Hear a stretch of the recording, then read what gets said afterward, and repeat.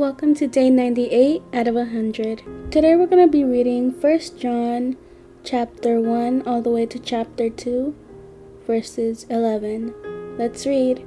What was from the beginning, what we have heard, what we have seen with our eyes, what we have observed and have touched with our hands, concerning the word of life, that life was revealed, and we have seen it, and we testify and declare to you the eternal life that was with the Father and was revealed to us, what we have seen and heard.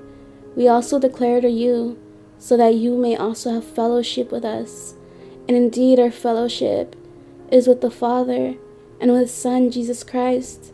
We are writing these things so that our joy may be complete. This is the message we have heard from Him and declared to you.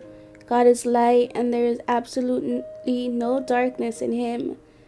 If we say we have fellowship with Him and yet we walk in darkness, we are lying and are not practicing the truth. If we walk in the light as He Himself is in the light, we have fellowship with one another, and the blood of Jesus, His Son, cleanses us from all sin. If we say we have no sin, we are deceiving ourselves, and the truth is not in us. If we confess our sins, He is faithful and righteous to forgive us our sins and to cleanse us from all unrighteousness.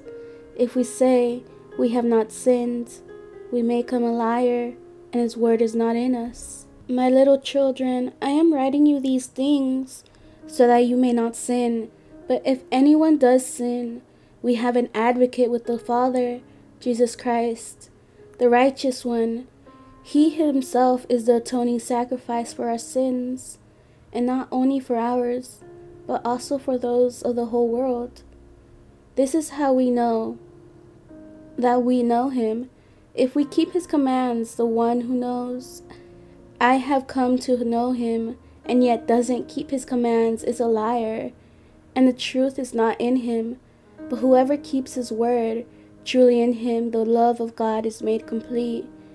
This is how we know we are in Him. The one who says he remains in Him should walk just as He walked. Dear friends, I am not writing you a new command, but an old command that you have had from the beginning. The old command is the word you have heard, yet I am writing you a new command, which is true in Him and in you, because the darkness is passing away, and the true light is already shining. The one who says he is in the light but hates his brother or sister is in the darkness until now. The one who loves his brother or sister remains in the light, and there is no cause for stumbling in him. But the one who hates his brother or sister is in the darkness, walks in the darkness, and doesn't know where he's going, because the darkness has blinded his eyes. Thank you for joining me today. See you tomorrow for day 99. Happy first day of March, everyone. Have a good day. Bye.